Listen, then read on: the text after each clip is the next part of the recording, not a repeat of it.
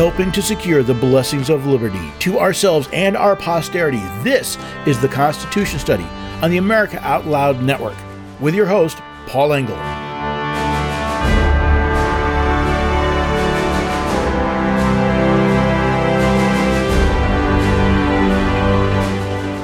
I've had several conversations lately about the need to obey unconstitutional acts.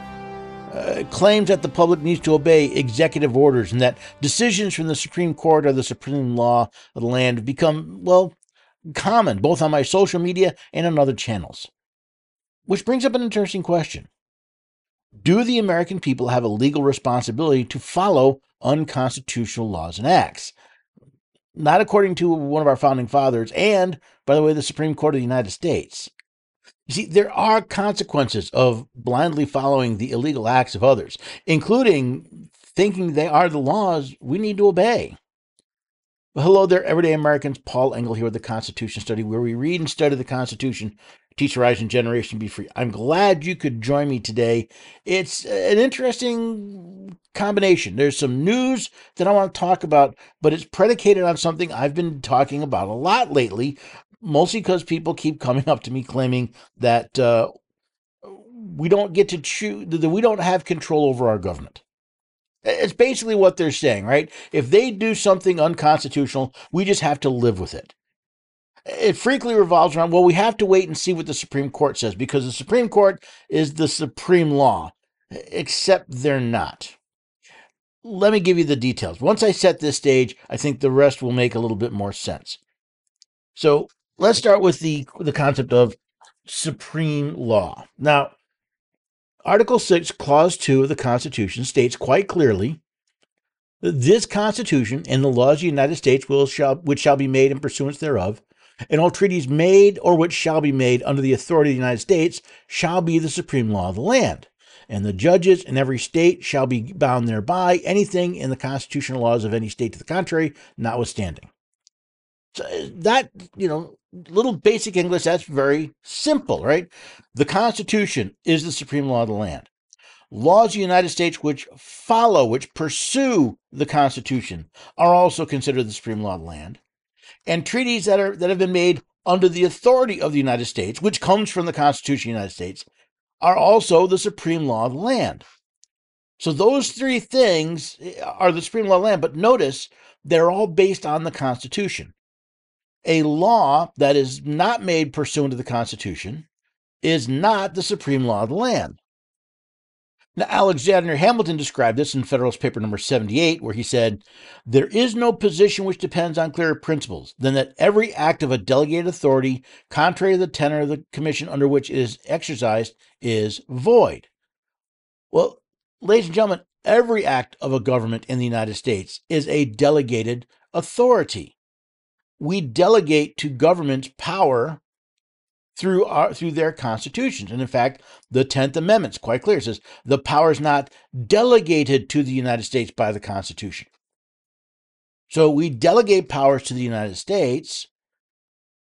And I don't know how all the states put it, but most of the states say that all power is inherent in the people and they delegate powers to the state government via their constitution.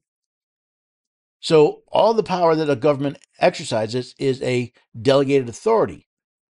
And if they act contrary to the tenor of that commission, that act is void. It's empty. It's meaningless.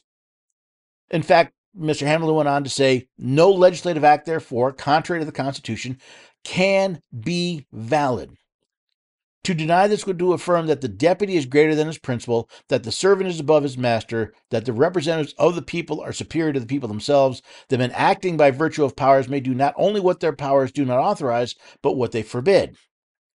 He said the idea that an act of Congress, a legislative act contrary to the Constitution, is valid is as nuts as saying the deputy is greater than the principal, that the servant is above the master, and that the representatives of the people are superior to the people themselves. Think about that last one for just a minute. If Congress can do what we have not authorized them to do, they rule over us. And Alexander Hamilton, that's nuts. That's as crazy as saying, oh, let's take an example, right? In your county, let's say is the deputy mayor superior to the mayor? Is the sheriff's deputy greater than the sheriff? No. But that's exactly what happens when we allow our representatives to act in ways we have not authorized. It is no longer the consent of the governed, as the Declaration says. It's crazy. But we've become so used to it that probably millions of people believe it's absolutely fine for Congress to act unconstitutionally because, well, they're just taking care of us. They're trying to protect us, and we have to follow them because they're our leaders. No, they're our servants. Remember, we used to call them public servants. Those in Congress serve us. Those in our state legislatures and our governors serve us. They are the servant. We are the master. And courts used to recognize this. Courts used to recognize that unconstitutional acts are void, but no more. At least it doesn't seem to be. They may find something unconstitutional, but courts have come to believe that they can simply overrule. They can decide on their own to overrule acts of the government, regardless whether they're constitutional or not. It all comes back to this case, Marbury versus Madison, where if you study today's literature, says that this is where the court assumed the authority of judicial review to review whatever Congress does and decide. And that decision must be followed by all 50 states. That's the current understanding of judicial review. There's just a wee little problem with that. That's not what the court said in Marbury versus Madison. In fact, I don't even believe the term judicial review may even exist in that, but that's not my point. If we read the Marbury versus Madison case, we find that it is the Chief Justice Marshall wrote in the opinion, it is emphatically the province and duty of the judicial department to say what the law is. And a lot of people stop there. They say, oh, see, they get to say what the law is. Read the rest of the paragraph. Those who apply the rule to particular cases must of necessity expound and interpret that rule. If two laws conflict with each other, the court must decide on the operation of each. Now, he said just a little later that the court must determine which of these conflicting rules govern the case. This is the very essence of judicial duty. Notice he doesn't say something about overruling Congress as a whole. He says, listen, if you have a case and you have two laws and those laws are in conflict, we must determine which of those rules, which of those laws is going to govern the case. That is our duty. Now, he goes on with a lot of other, judicial language, but he ends up here. Certainly, all those who have framed written constitutions contemplate them as framing the fundamental and paramount law of the nation. And consequently, the theory of every such government must be that an act of the legislature repugnant to the Constitution is void. Thus, the particular phraseology of the Constitution of the United States confirms and strengthens the principle supposed to be essential to all written constitutions, that a law repugnant to the Constitution is void, and that courts as well as other departments are bound by that document. Notice that the Constitution is the supreme law of the land. It doesn't say the courts. He doesn't say we get to simply rule however we wish. That's not the language that Chief Marshall used in that case. But so often we act that way. How many people were told that Roe v. Wade was the supreme law of the land? Or I should say was the law of the land.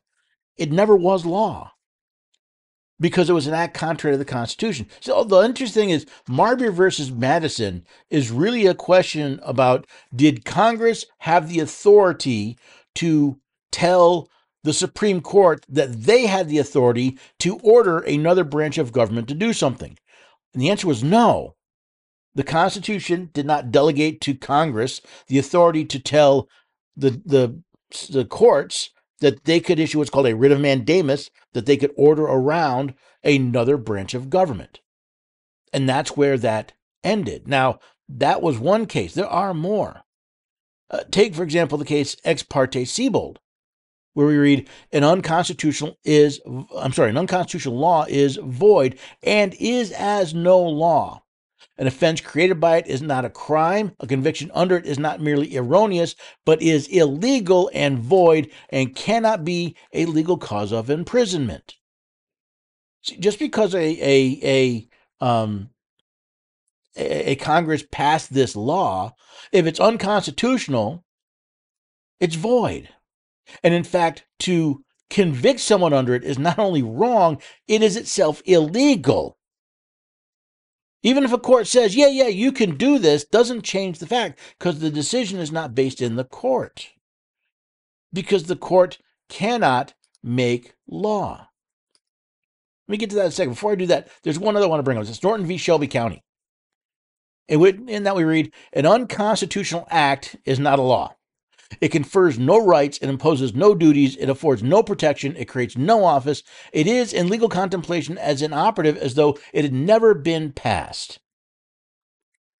Yet we've been led to believe that these unconstitutional acts are laws, that they impose duties or protections, that they create offices, that you can be arrested and convicted based on them. We used to know better, but we've lost that understanding because we've lost a fundamental understanding of government. Let me get back to the courts and the law, because I hear we hear about case law and constitutional law. We hear all about this. It ignores two very important concepts within the Constitution. Article 1, Section 1, Clause 1, the very first legally binding language in the Constitution, says that all legislative power herein granted shall be vested in a Congress of the United States, which shall consist of a Senate and House of Representatives. Legislative power is the power to make law. So if all power to make law is vested in Congress, how can a court make law? The answer is they can't. See, courts have no power. Going back to Mr. Hamilton in Federalist 78, he wrote, whoever alternatively considers the different departments of power must perceive that in a government in which they are separated from each other, the judiciary, from the nature of its functions, will always be the least dangerous to the political rights of the Constitution, because it will be least in a capacity to annoy or injure them. The executive not only dispenses the honors, but holds the sword of the community. The legislature not only commands the purse, but prescribes the rules by which the duties and rights of every citizen are to be regulated. The judiciary, on the contrary, has no influence over the sword or the purse, no direction over either the strength of or of the wealth of the society, and can take no active resolution whatever. It may truly be said to have neither force nor will, but merely judgment, and must ultimately depend upon the aid of the executive, even for the efficacy of its judgments. So those two concepts, that unconstitutional laws must be followed until somebody else says so, and the idea that the courts make law, are both falsehoods. They're lies. But they're lies that have been told often enough that millions of people believe them. Now, I'm not saying there aren't consequences for standing up against the tyranny of these illegal acts, but we are in this mess because people didn't stand up.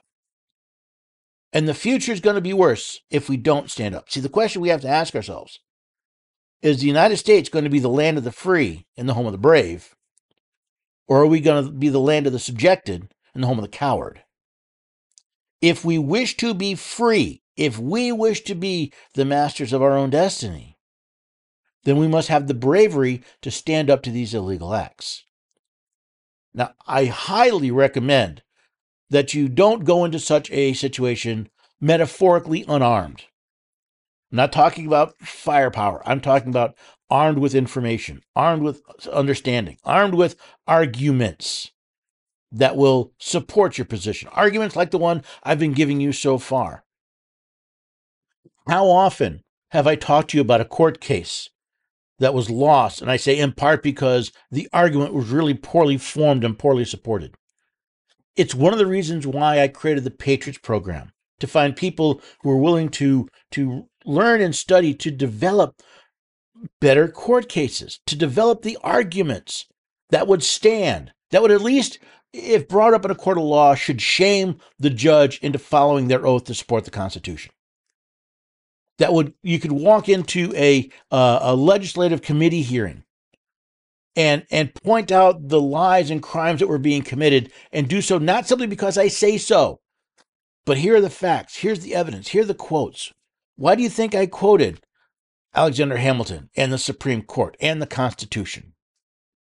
So that I could have a rock-solid foundation upon which to build the argument, so that I could support it, whether it be in a court of law, whether it be before a political event or before a legislative body. And I want more people that can do that. That's why, please head to the website, constitutionstudy.com. Go to click the Patriots button, go to the Patriots program.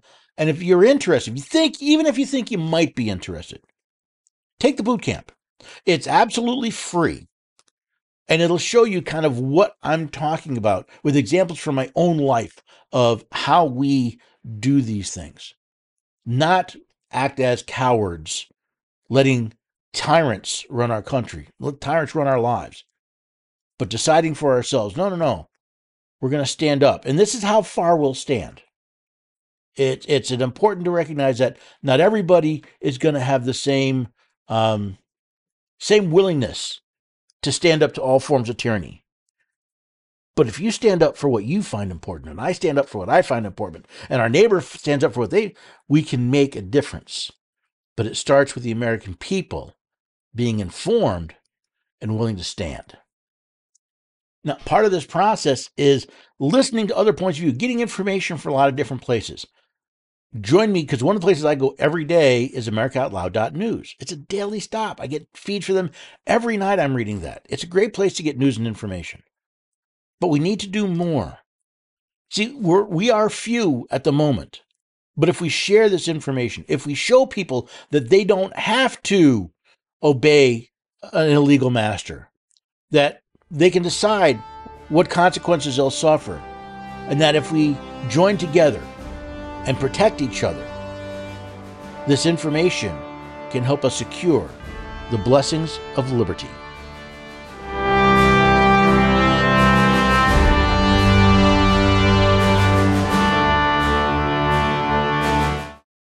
You've all heard Dr. McCullough and others share over and over the value of keeping your sinuses cleansed. It's a smart move all year, but even more so when we're cooped up inside. It's not really open for debate any longer. Those that live smart and live well pay attention to nasal and oral hygiene. Cofix RX has just the tools for the job with our nasal and throat cleanse.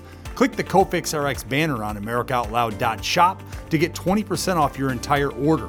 That's right, AmericaOutloud.shop. Use coupon code OUTLOUD. That's coupon code OUTLOUD for 20% off your entire order. Use Cofix RX because it works. ASEA believes that inside each of us is the potential to feel and be our very best. Our customers will tell you how our products have made a difference for them, from improving immune health, regulating hormone balance, supporting gut health, to soothing the skin, even reducing the appearance of wrinkles, fine lines, and cellulite, and providing targeted support for mind, mood, energy, and even our body's own production of collagen. Make our breakthrough products an essential step in becoming your best self and fulfilling your greatest potential. ASEA, we power potential. For exclusive savings, use code OUTLOUD to save 15% off your first order today. I'm so confused. I don't know what to do. I'm afraid of going to the hospital. My doctor tells me nutrition doesn't work. Trust is earned. We are the Energetic Health Institute, and we want to earn your trust. natural medicine, holistic nutrition, detoxification, fasting, cellular healing, and so much more. Remember, the best way to be free is to be healthy. So stop being a patient and start being a student at energetichealthinstitute.org.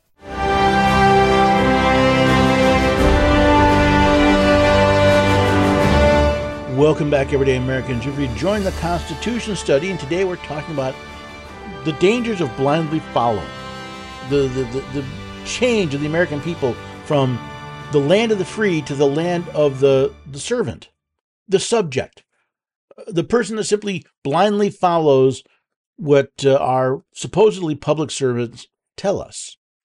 There are a lot of consequences. I'm not going to get to near them all, but there have been a few lately that I think are worth investigating. Let's start off with the latest Title IX conundrum.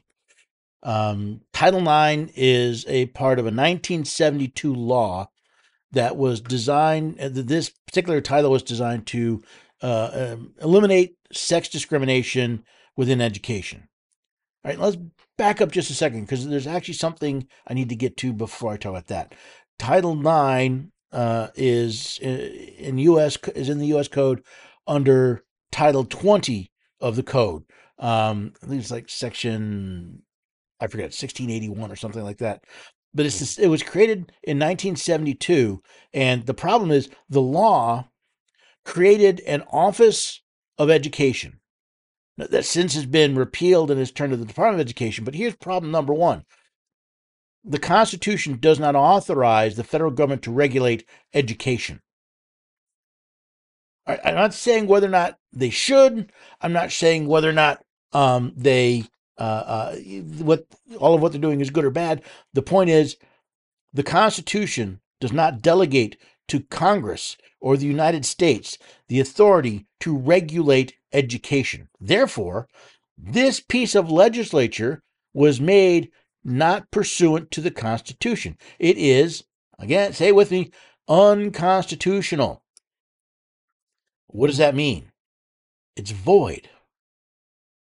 It's Hamilton. It's an act of a delegated authority contrary to the tenor of the commission under which they act. They were not authorized to regulate education. Therefore, this law is void. That means this law is as no law at all. This law cannot create any crimes. This law cannot create any departments or agency. It confers no rights. It imposes no duties. It creates no, as Norton v. Shelby County.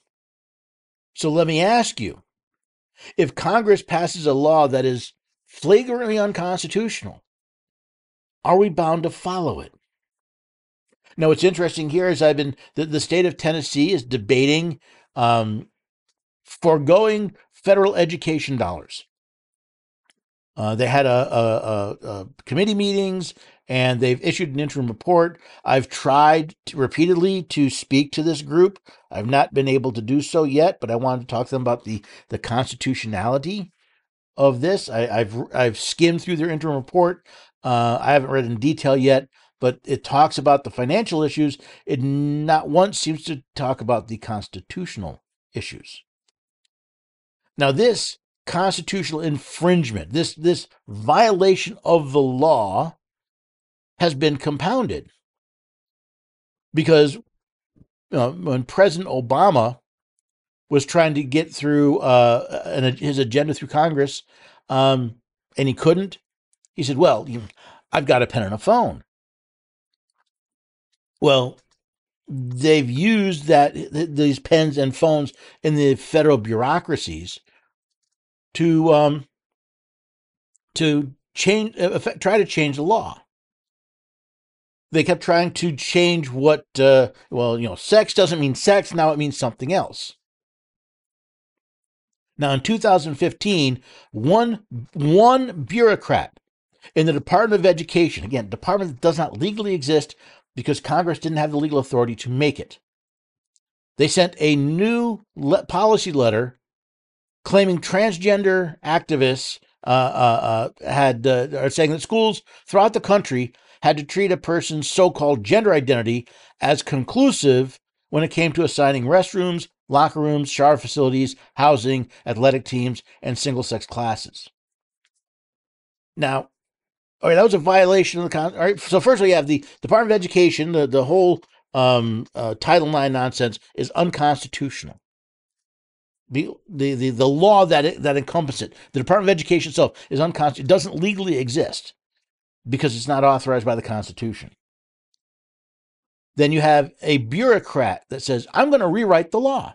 The law says sex, but I'm going to say sex means it means whatever someone thinks they are." Now, in 2016, President Trump said he was going to, he said it was inappropriate for the Department of Education to regulate by letter.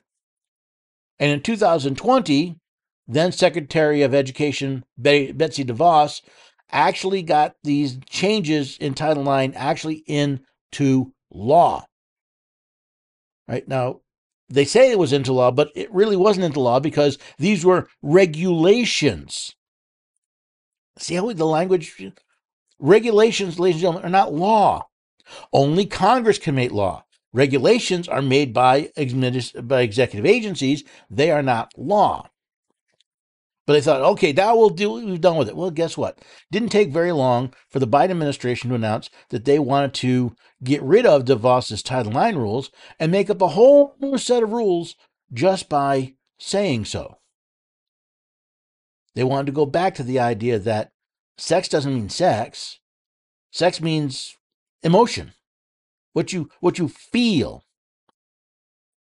You see how dangerous this is? First of all, you have how many billions of dollars have been spent on a federal agency to do unconstitutional things. Everything the Department of Education does is unconstitutional, from getting funded by Congress to issuing a rule or regulation.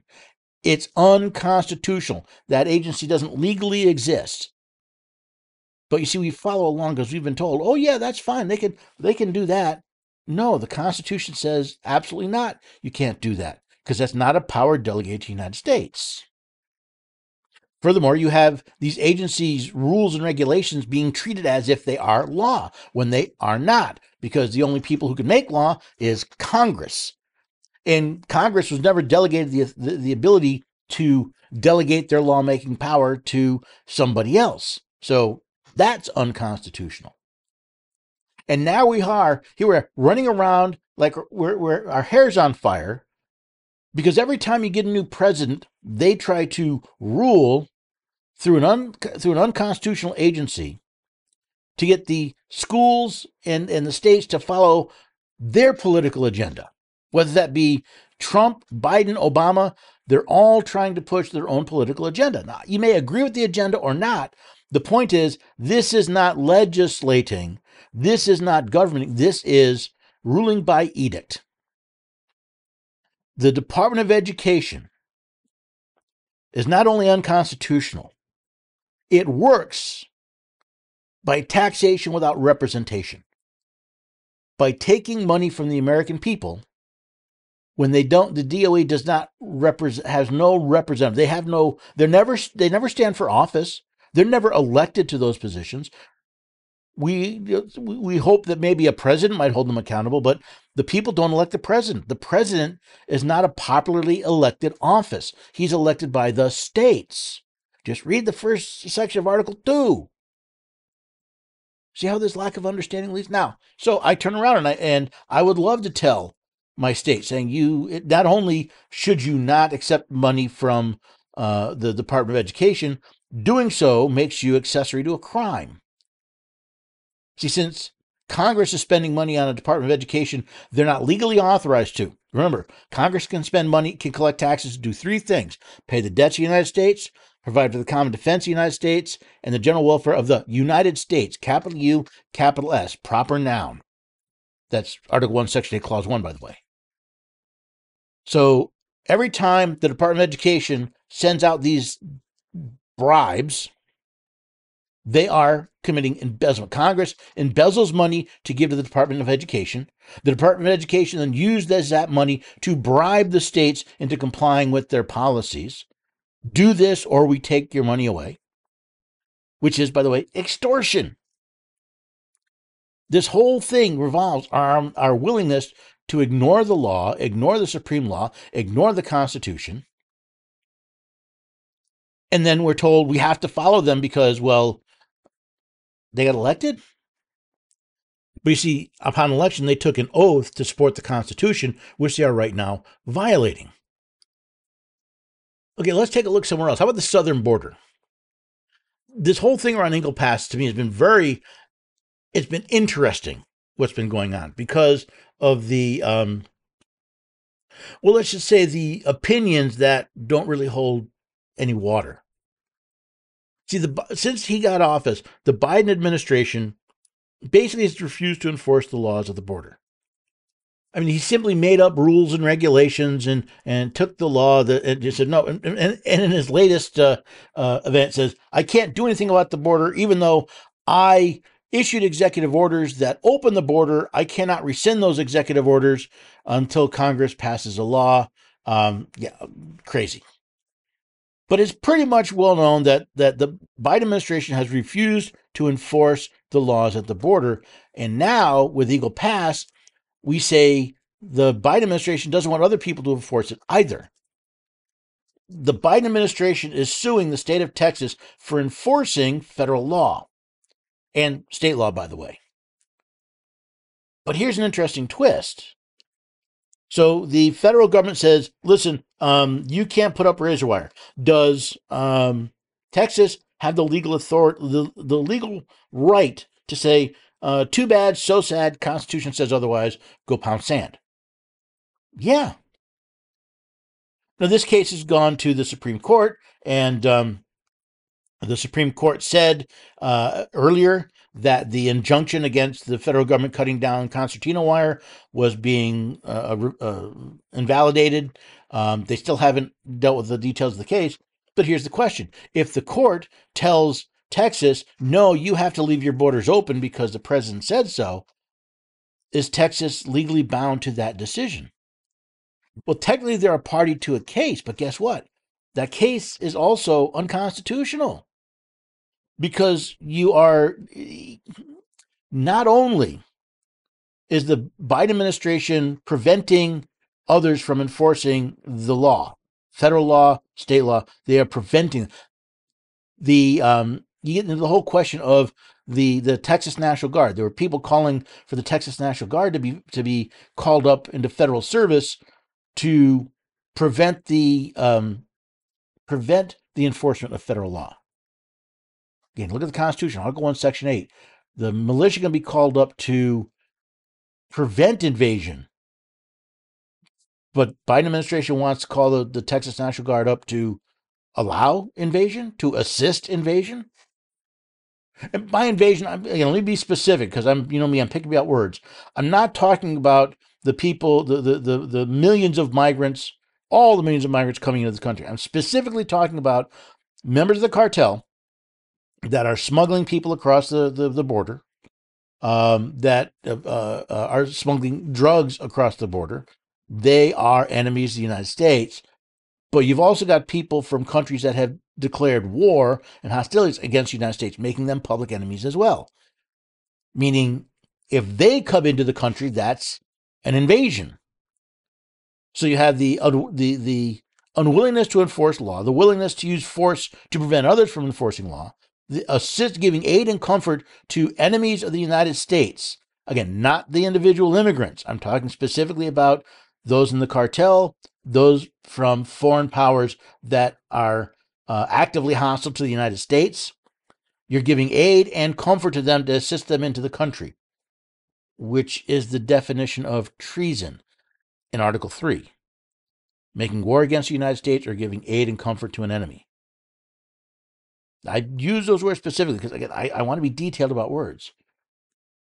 But this is being done not by law, but by edicts from the White House. The White House can't make law. The White House's job, in fact, the president took an oath to faithfully execute the laws of the United States, which he has failed to do. Are we bound by his illegal actions? Are we bound by the illegal actions of the Department of Education?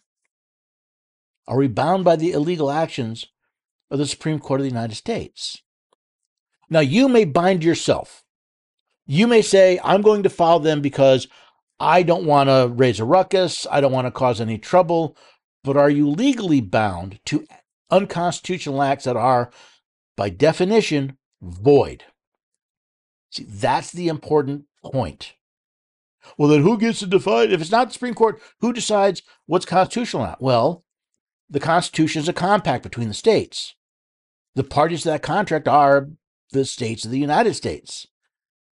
Who gets to decide the meaning of words within a compact? The parties to the compact.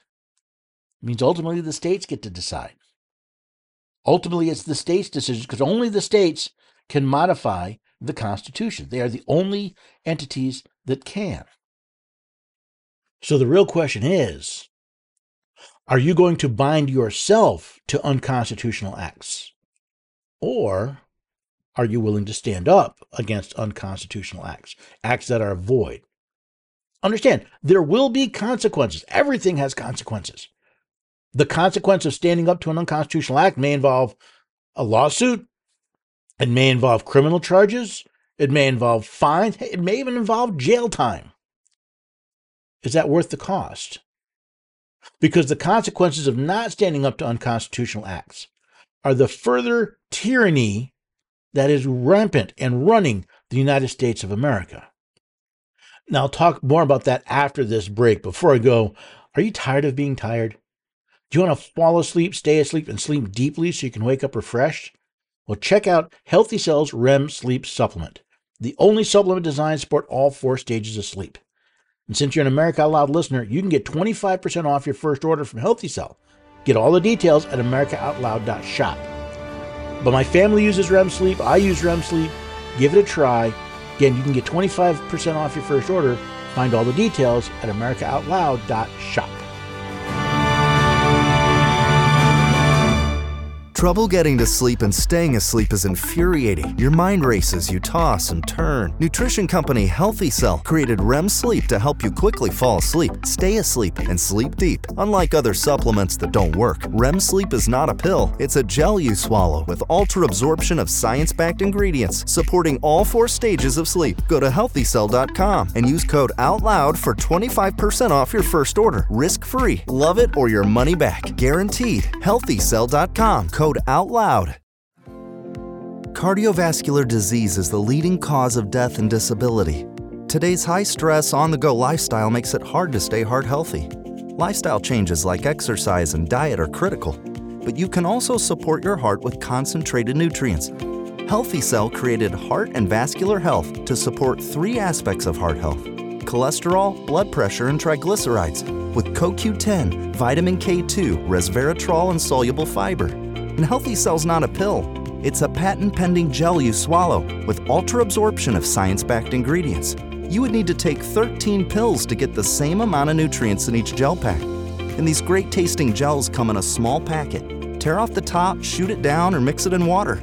Get heart healthy. Go to healthycell.com and use code OUTLOUD for 25% off your first order. Healthycell.com. Code OUTLOUD for 25% off.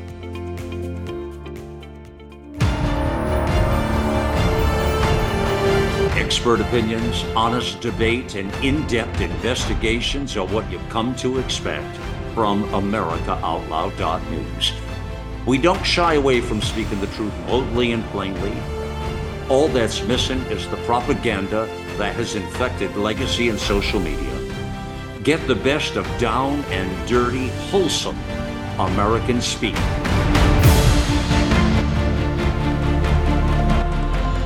Now is our time, my fellow Americans. America Out Loud Talk Radio. Liberty and justice for all.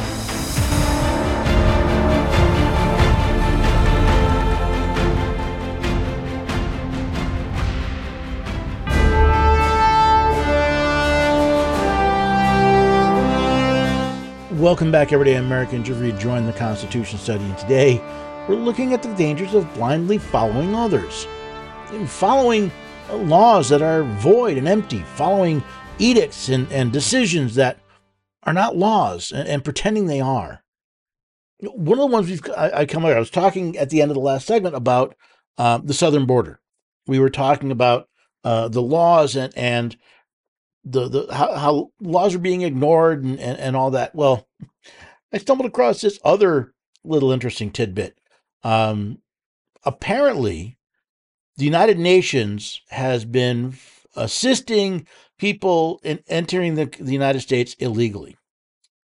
They have what they call their the United Nations Immigrant Organization for International Organization for Migration, IOM. And they've been spending money to, well, assist people who are supposedly looking for refugee status. If they're requesting a refugee status, and they would get resettled in the United States. The problem is we know that many of those requesting refugee status are not actually refugees. As I understand it, most of those requesting asylum don't actually qualify for asylum. This plan has allocated over $300 million in cash and vouchers to assist people during 2024 coming into the country. In fact, over 624,000 migrants, basically the city of Detroit, coming from Central and South America across the U.S. border. So it doesn't sound like the UN is very friendly to us and our borders. Here's what's interesting, though. Of that money, guess what? Much of it's coming from the United States taxpayer.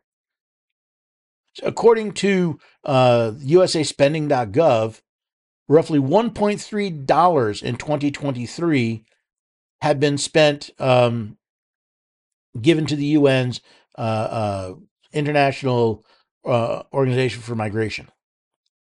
That's right. We're helping to pay for our own invasion. How do you like that? Still think you need to follow those illegal laws and edicts? And even consider this. I feel that there's a lot of places, a lot of people that I truly do feel for. But I have to ask you the question. Is funding refugees paying off the debts of the United States? No. Is it for the common defense of the United States? Seems not. Seems like it's being used to everything but the defense of the United States. It's to encourage people to enter the United States illegally. Is it for the general welfare of the United States? Not the people, not the states, the general welfare of the United States, the proper noun for basically for the federal government. No. Well, then Congress is not authorized to collect taxes for it. Article 1, Section 8, Clause 1. But we're living with the consequences. Now let's look at some other news while we're here. Last week, the House voted by a one-vote majority to impeach DHS Secretary Alejandro Mayorkas. It was 214 to 213. I know a lot of people, probably myself included, will call this a Pyrrhic victory. Right? Why? Well, you know the Senate's not going to do anything with this. The Senate is not going to convict him. I also don't know that Secretary Mayorkas was the proper target for a lot of this. And I'm not talking politically. I'm talking constitutionally. Because Mr. Mayorkas was implementing policies given to him by his boss, the President of the United States. So there's that. But there is some important stuff. I don't think this was worthless. Now, the resolution that Marjorie Taylor Greene introduced, that was awful. That was garbage. And I panned it. When it came out, I reviewed it here on the radio. I panned it. What came out of the committee to mark it up was much, much, much better. It actually looked at crimes and misdemeanors committed by Mr. Mayorkas. But again, we're talking about a political animal. You have because the House is marginally has more Republicans and Democrats, they won by the Republicans on a party line vote, pretty much a party line vote, got him impeached. The House, or so the Senate's going to do pretty much the same thing. On pretty much a party line vote, they're going to vote not to, when they try the impeachment, they're going to find him not guilty. And fine. But this is important for a reason. This is why I tied this to this blindly following. See, I hear all the time about we shouldn't bother because we're not going to win. I heard plenty of people saying the House Republicans should pay no attention, should drop this impeachment because there's no way they're going to win in the Senate. And I pointed out to people, I said, if you only do the right thing because you know you're going to win, then you'll never do the right thing because you'll almost never be sure that you're going to win. See, if you have the character I'm looking for in a representative is someone who's going to do the right thing because it's the right thing. They're going to stand up for the Constitution because it's the right thing, not because they know they're going to win.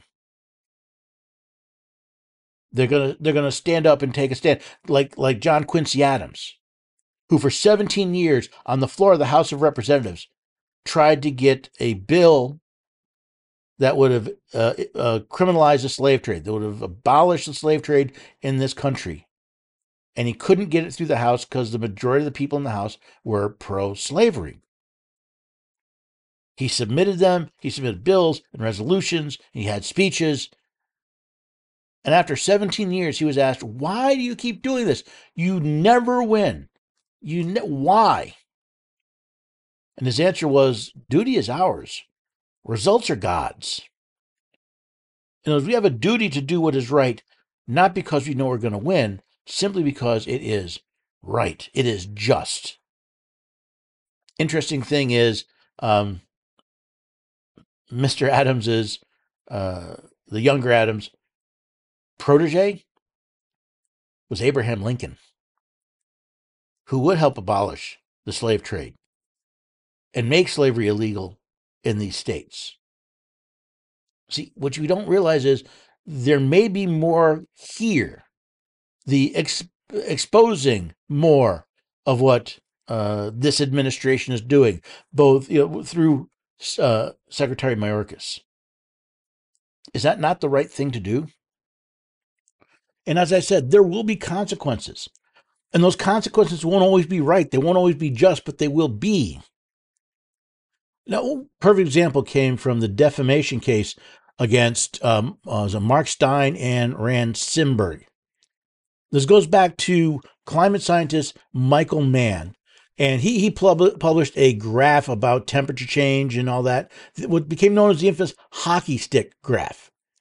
And he used it to argue in support of anthropogenic or man-made global warming. Well, Mr. Stein and who, I'm not sure who he worked for. He's a pundit, I believe. At Rand Simberg, who is a writer at the Competitive Enterprise Institute, they disagreed. They published information criticizing the graph and pointing out flaws in the graph.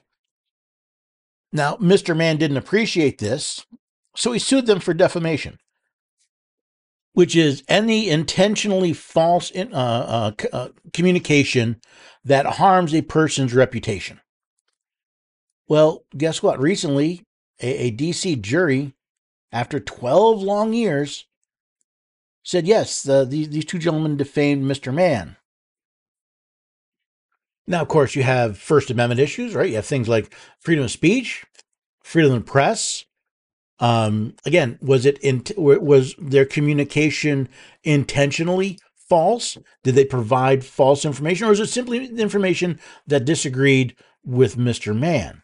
There's a lot of interest. There's a lot of concerns and questions about how the jury got to this decision, not the least of which is the jury was in Washington, D.C., rather a hotbed of, if not specifically climate activism, certainly people with a more Marxist tendency that would be agreeable to the idea of climate change.